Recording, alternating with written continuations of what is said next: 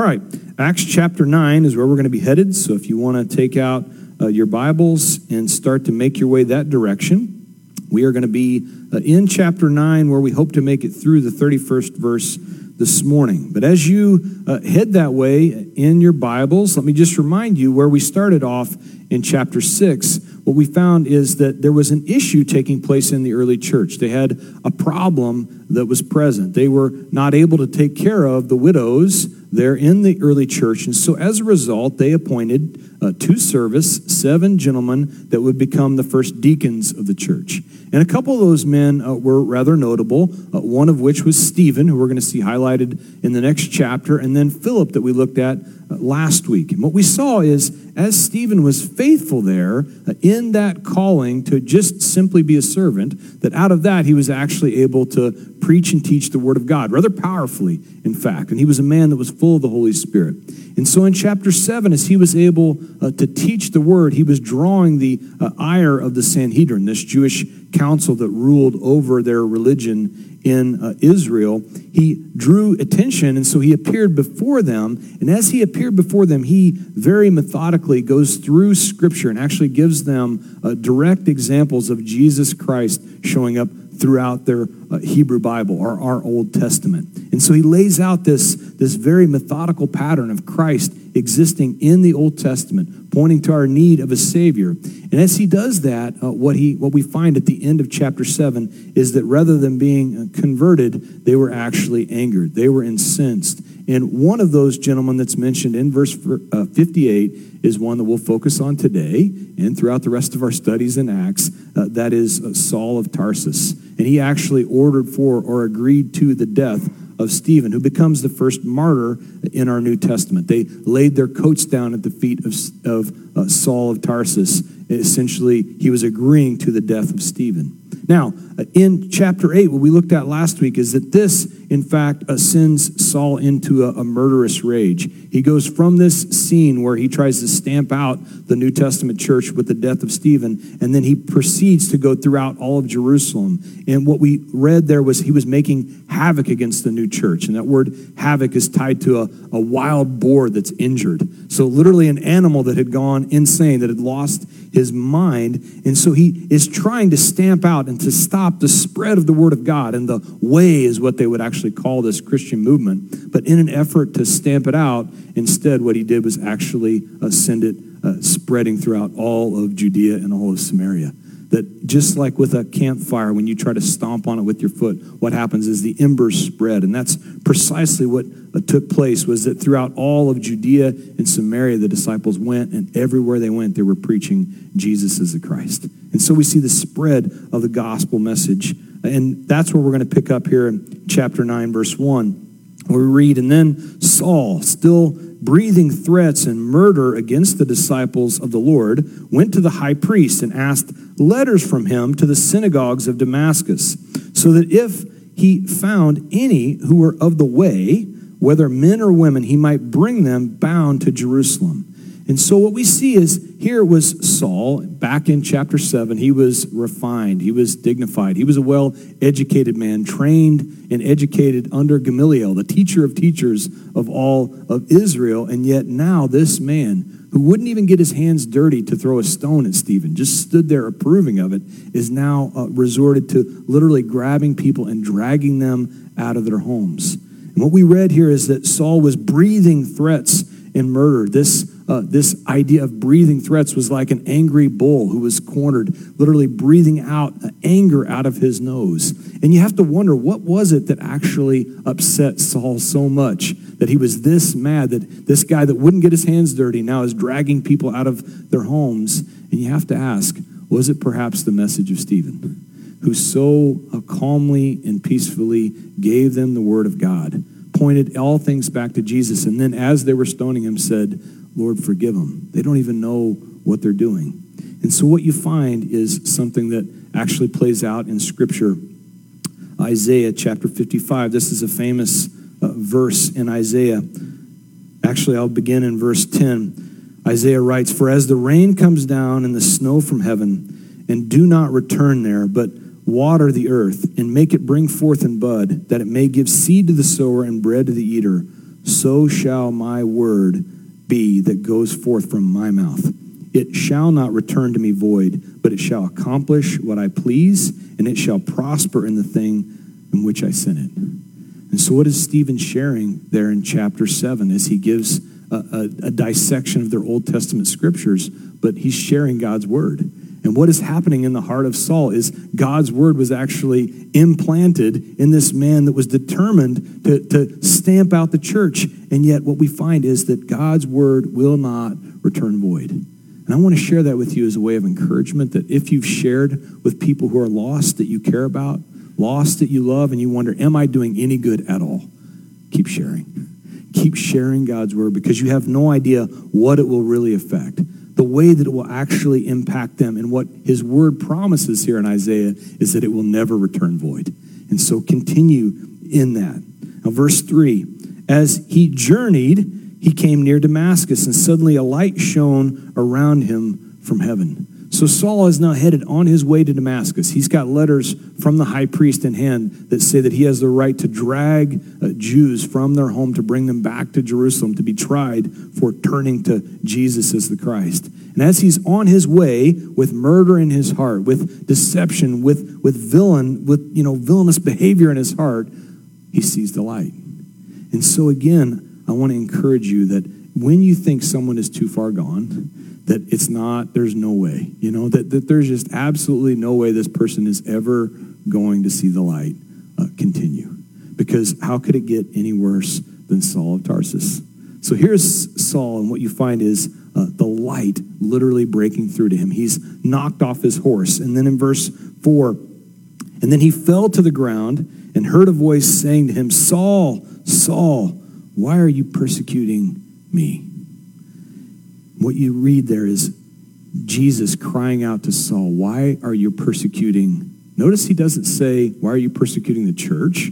Why are you persecuting these innocent people and dragging them out of their home? But instead, what the Lord says is, why are you persecuting me?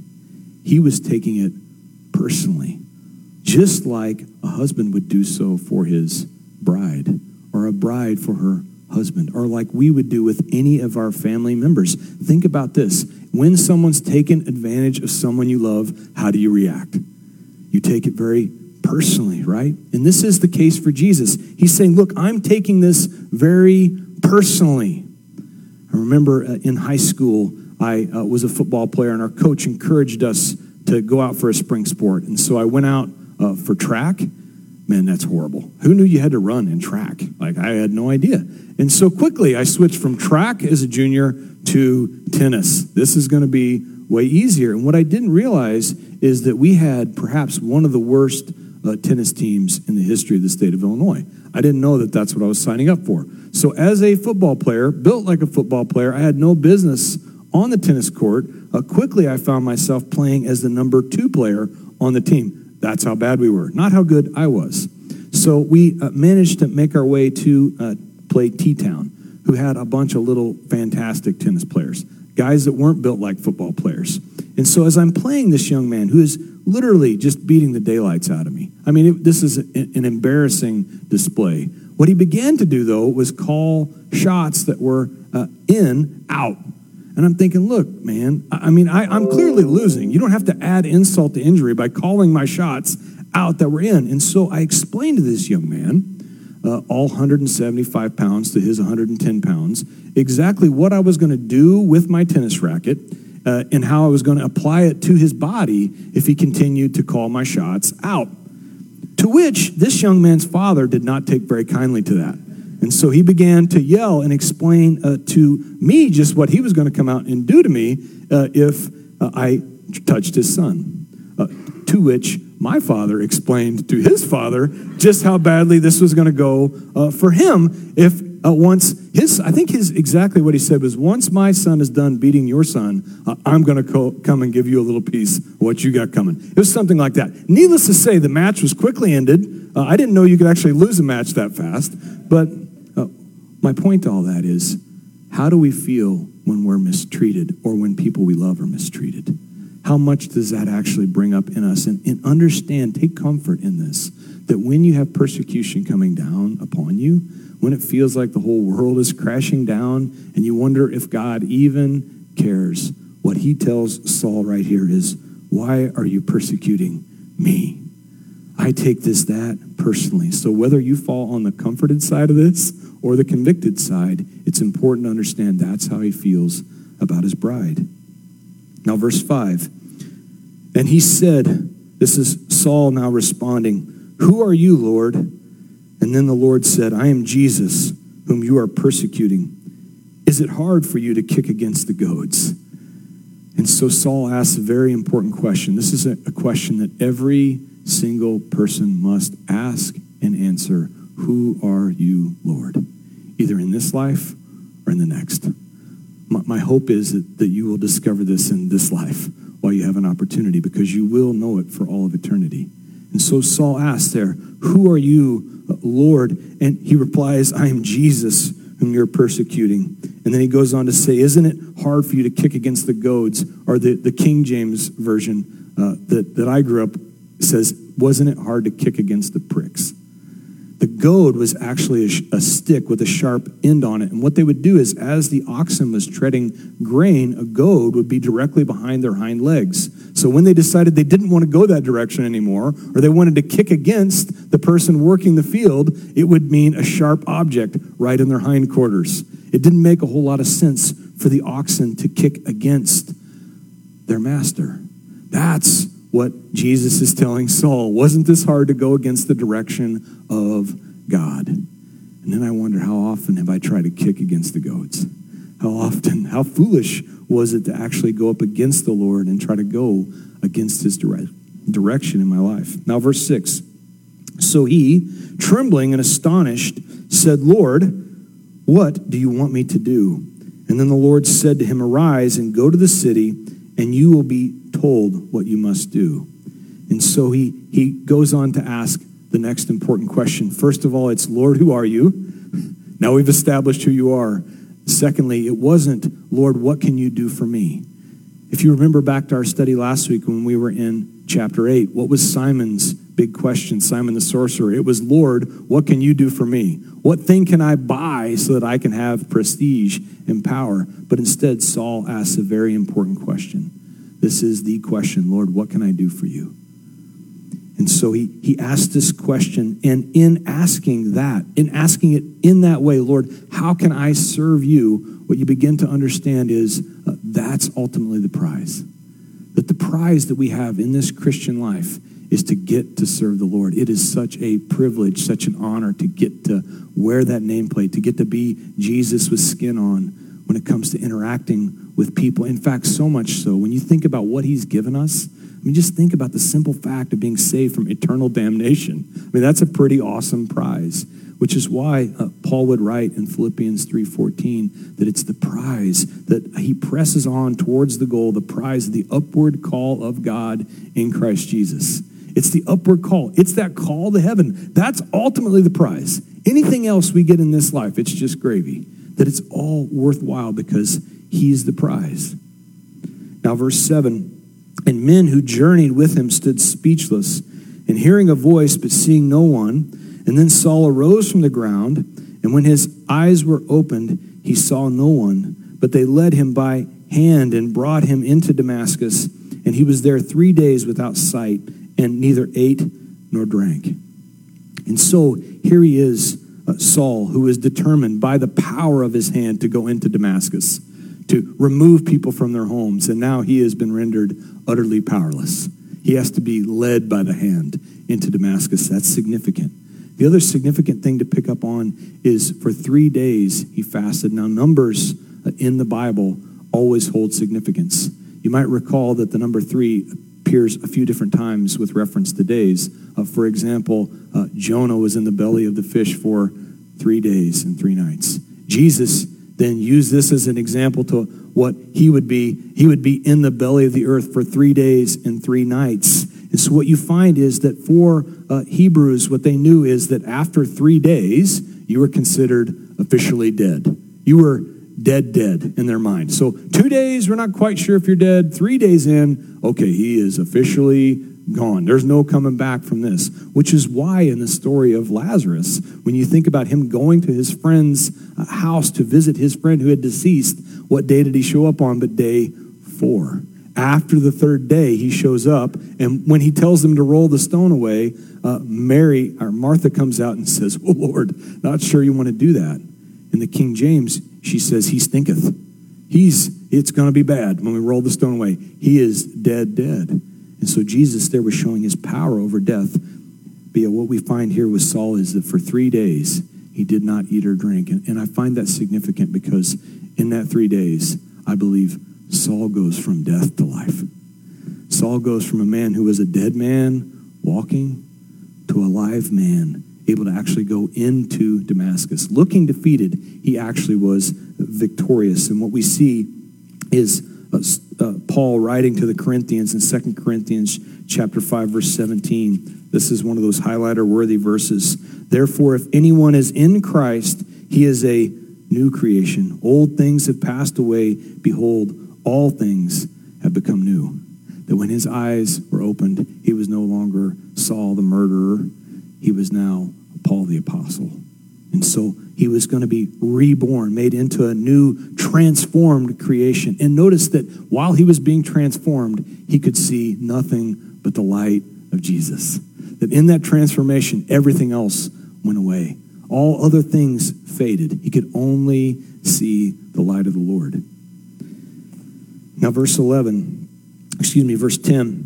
"Now there was a certain disciple at Damascus named Ananias, and to him the Lord said in a vision, 'Ananias.' And he said, 'Here I am, Lord.' And so the Lord said to him, 'Arise and go to the street called Straight, and inquire at the house of Judas for one called Saul of Tarsus, for behold, he is praying.'"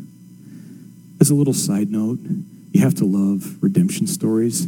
Here are 3 names given, all 3 with negative connotations, and yet God is going to redeem 3 different names, different people, and yet names seem to have a significance to us. Here's Ananias, here's Judas mentioned, and here's Saul all mentioned. The next piece I want to point out is, what is Saul doing as he's in the house of Judas? But he is praying. So when you look at the different signs of conversion, the first of all, he is a humble man. Saul has now completely been humbled. He's been broken down. And the second piece is, he is a man of prayer. He is spending his time praying to his Father. Now then, verse 12, "And in a vision, he has seen a man named Ananias coming in and putting his hand on him so that he might receive sight. And then Ananias answered, 'Lord, I have heard from many about this man, how much harm he has done to your saints in Jerusalem. And here he has authority from the chief priest to bind all who call on your name.' And so Ananias, getting this vision from the Lord, he says, 'Lord, maybe you missed the news.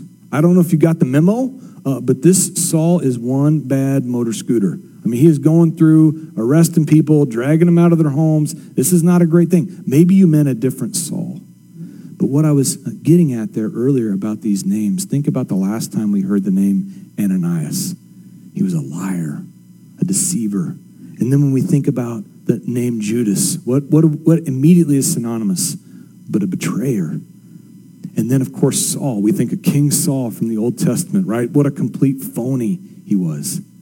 And now here we have these 3 names laid back out. And now you have Ananias showing obedience, something that the old Ananias did not do. You have Judas being valiant. You know how brave it was for him to bring Saul of Tarsus into his house and let him pray? Anything but a betrayer is what this Judas was. And now you've got Saul of Tarsus transformed. Not like the old phony Saul from the Old Testament, but a completely reborn, rejuvenated man. And so you see redemption of even names in the Old Testament. Now then, verse 15.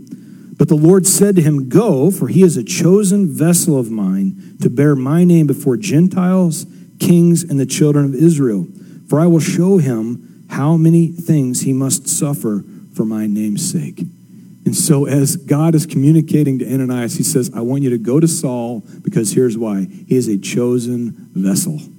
I determined even before Saul was born, I picked him out. He is my property, my vessel. And when you think about Saul and what makes him so perfect for this ministry, you've got a guy who was born in Tarsus. That's this area in the Roman Empire. It was actually a Roman province, meaning anyone born in that city was considered a Roman citizen. He had this tremendous amount of Greek culture in this city. And so for young Saul, he would have been able to learn the Greek language and their culture and their arts. They would have spoke Greek fluently, and yet he was also born a Hebrew in a Jewish household, a very religious household. And so his family would have brought him up going to synagogue, learning the Torah at an early age, taught by Gamaliel. He was literally the perfect candidate for this ministry. And then we see what God says of him. He said, look, I'm going to show him the things that he's going to suffer for my name. Now, some of those things, Paul is going to give us a little bit of his resume, again in 2 Corinthians chapter 11. So if you're curious, some of the things that the Apostle Paul had to suffer, he says in verse 24, from the Jews, 5 times I received 40 stripes. That's 39 stripes across the back.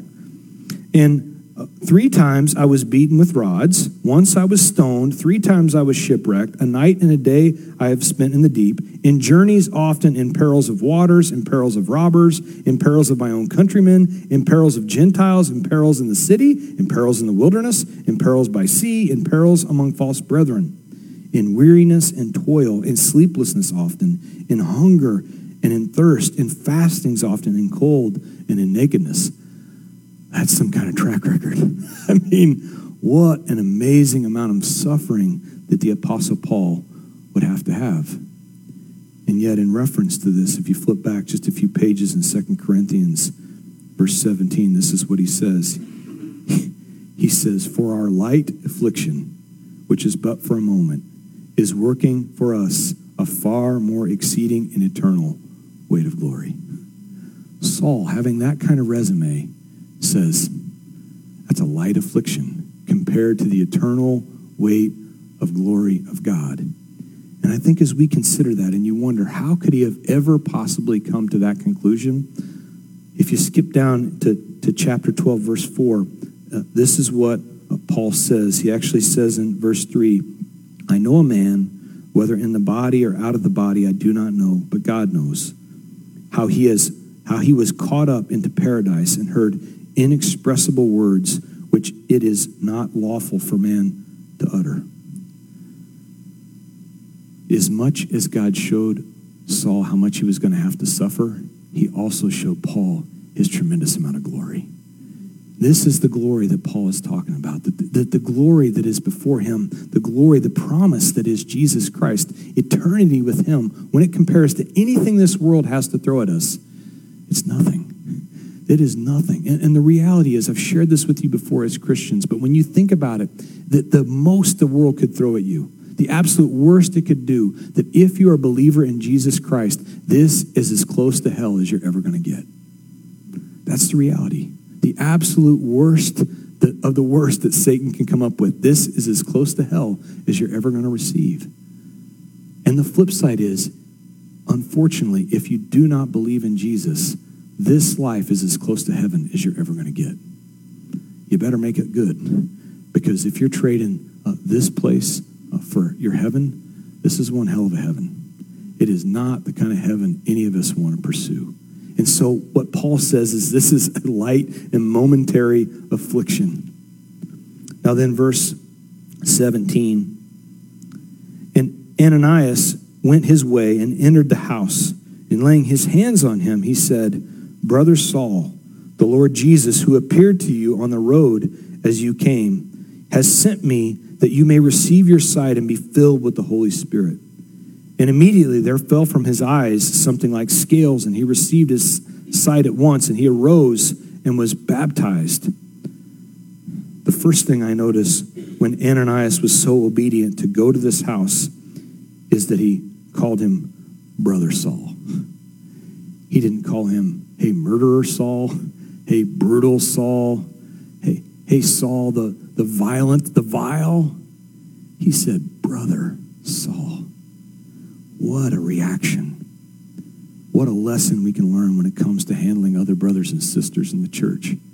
And the second piece was he laid hands upon him. Do you understand the power of human touch? Just a simple pat on the back, a shake of the hand, a squeeze on the shoulder. It is so impactful when we just simply reach out and accept one another through the power of touch. It is so very valuable and vital. What Ananias was communicating to Saul when he did that was, you're accepted. I accept you. I believe that God can transform you. And do you realize that God can transform absolutely anyone he pleases? And so if you've been praying for that person for a while, if you've been wondering, can God ever get through? Look, if he can get through to Saul of Tarsus, he can get through to anybody he pleases. Now, verse 19. Immediately the scales fell off. He received his sight. He arose and was baptized. And then verse 19. So when he had received food, he was strengthened. And then Saul went some days with the disciples to Damascus. And immediately he preached the Christ in the synagogues, that he is the Son of God. So here we see Saul. He's got this unbelievable background to teach. He's got incredible knowledge of the Old Testament that many people didn't even have. Remember, Jesus first called a bunch of fishermen. They didn't have this kind of knowledge. Saul's got tremendous knowledge, and immediately he's able to apply it and able to teach it. But then remember his calling. What did the Lord tell him? He said, Saul, I'm going to send you first to the Gentiles, and then to kings, and then to your brethren, and then to the Jews. And yet, where does Saul go first? He goes first to the Jews. What we're going to see is that over and over again in the ministry of Saul, I don't believe he had a bad heart in this whatsoever, but yet it caused him additional pain because he would always go first to the Jew. And many times he would get rejected, beaten, turned away, ran out of town. But what God said is first go to the Gentiles, and then you're going to speak before kings. And we see these things taking place for the Apostle Paul, and then thirdly to the Jews. It reminds us to be careful of the way he's called us and who he's given us a voice to speak to first. Now then, verse 21, all who heard, speaking of Saul teaching, were amazed and said, is it not he who destroyed those who called on this name in Jerusalem and has come here for that purpose, so that he might bring them bound to the chief priests? They were confused. But Saul increased all the more in strength and confounded the Jews who dwelt in Damascus, proving that Jesus was the Christ. So as he goes into the synagogue, look at their reaction. They're amazed and they are confounded, but they are not converted. They do not believe. And so as a result, somewhere in these next several verses, what you're going to find is that Saul actually leaves Damascus and he makes his way into Arabia, where he's going to spend 3 years getting what I called his DD, his doctorate of the desert. He's going to go into the Arabian desert, and for 3 years, what he tells us in Galatians chapter 1, he met with the risen Christ.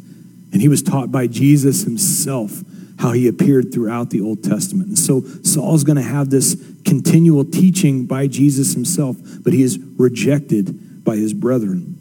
In verse 23, now after many days were passed, the Jews plotted to kill him, but their plot became known to Saul, and they watched the gates day and night to kill him. And then the disciples took him by night and let him down through the wall in a basket.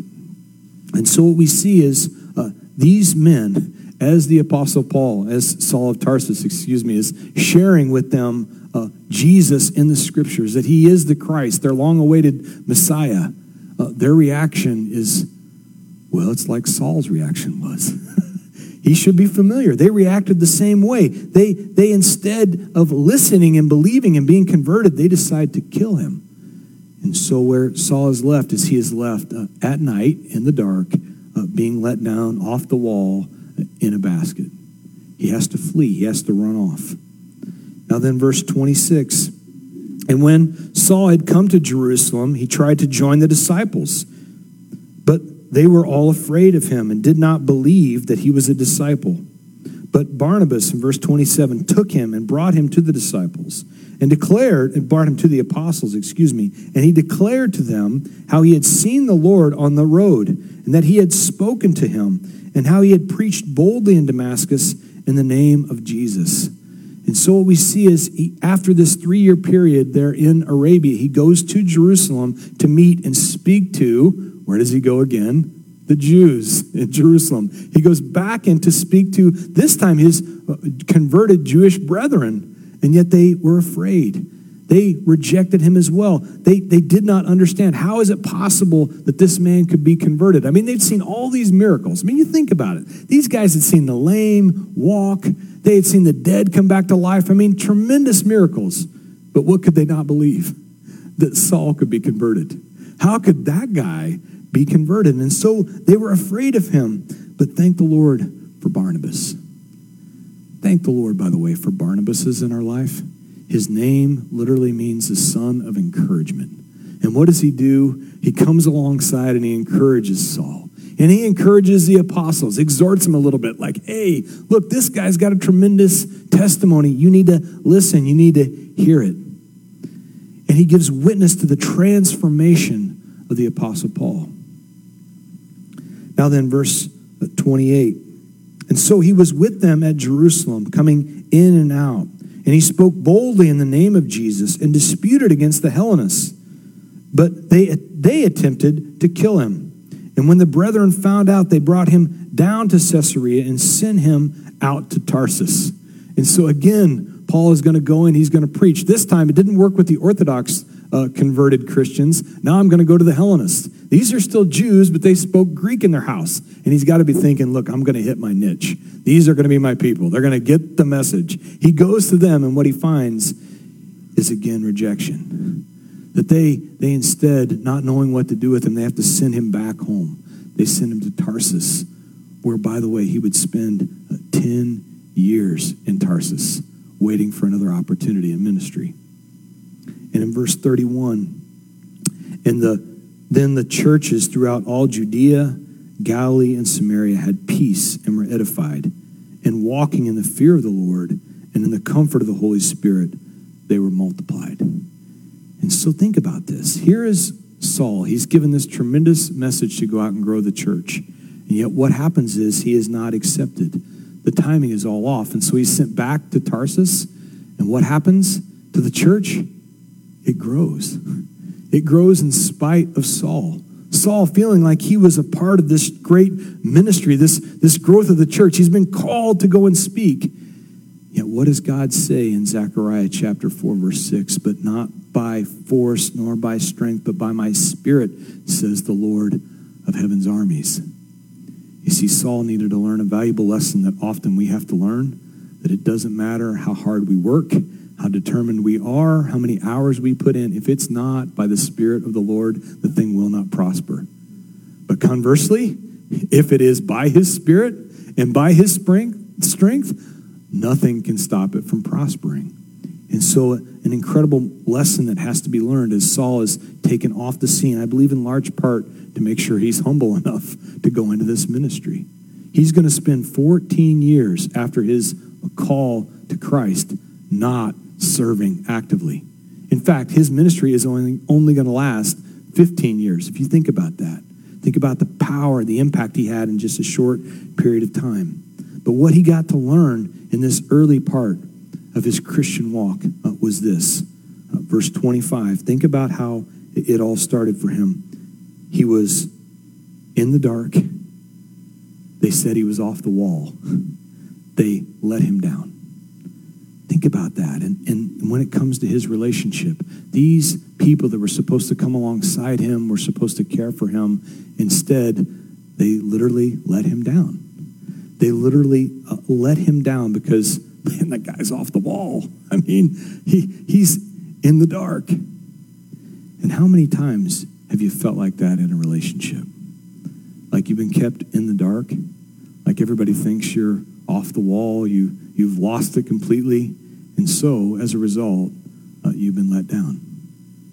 Maybe it's a personal relationship, you've had that experience. Maybe it's church.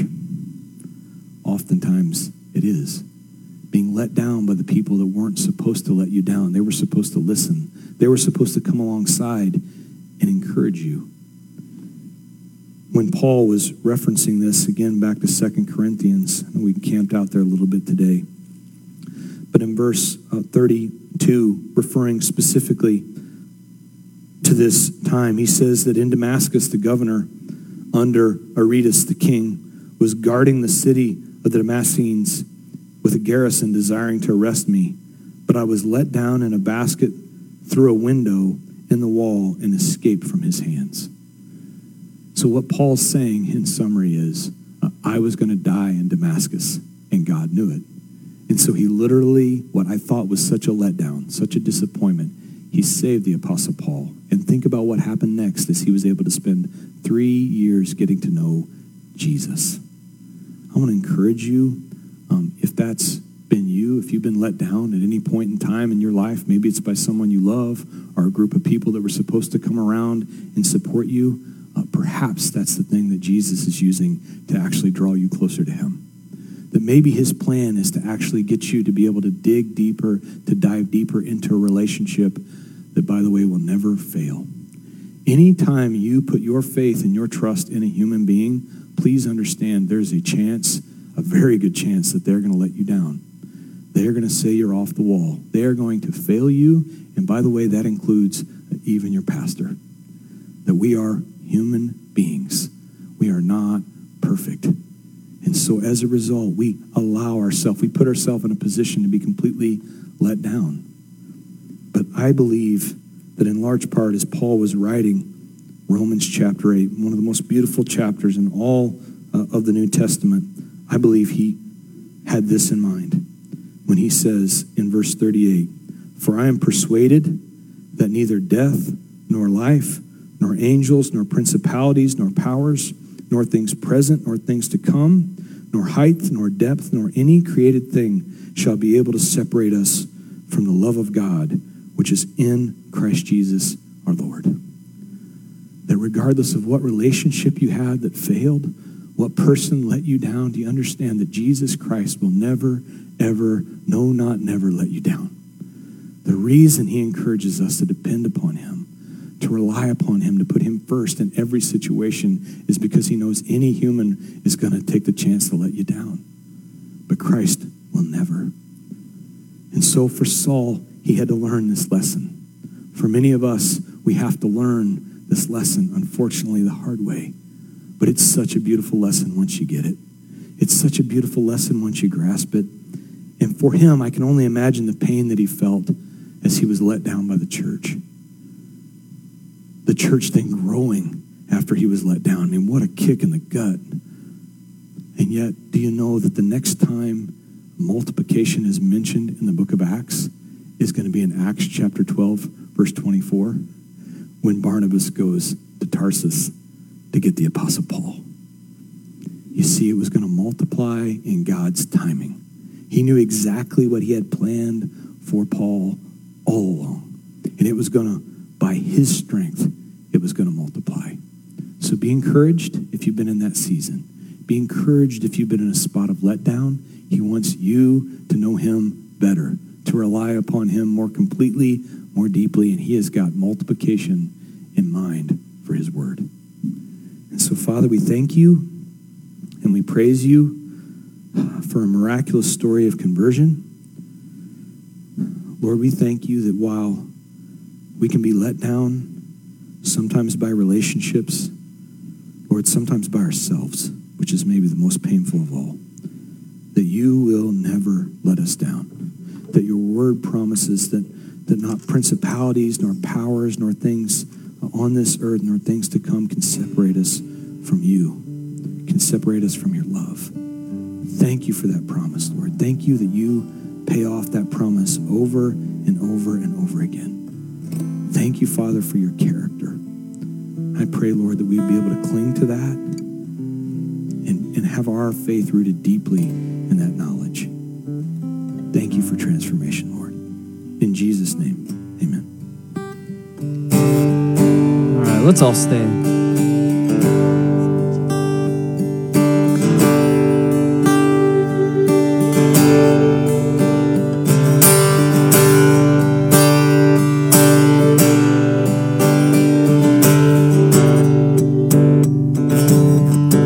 Letting go of every single dream I lay at your feet. Every moment of my wandering never changes what you see. I try to win this war, I confess. My hands are weary, I need your rest. Mighty warrior, king of the fight.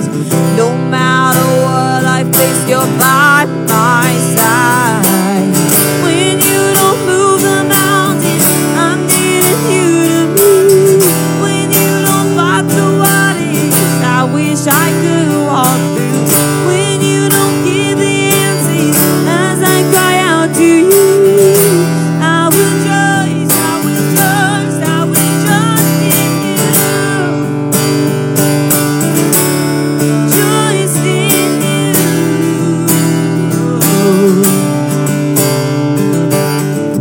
Truth is, you know what tomorrow brings. There's not a day ahead you have not seen. So let all things be my life and breath. I want what you want, Lord, and nothing less. When you don't move the mountains, I'm needing you to move. When you don't fight the waters, I wish I could walk through. When you don't give the answers as I cry out to you, I will trust, I will trust, I will trust in you. Trust in you.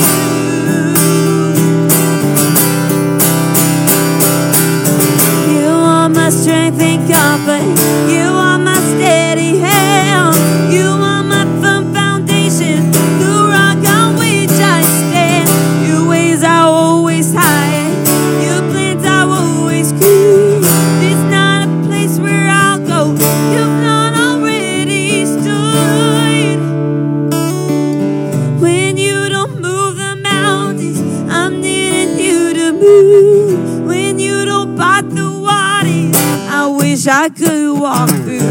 When you don't give the answers as I cry out to you, I will trust, I will trust, I will trust in you.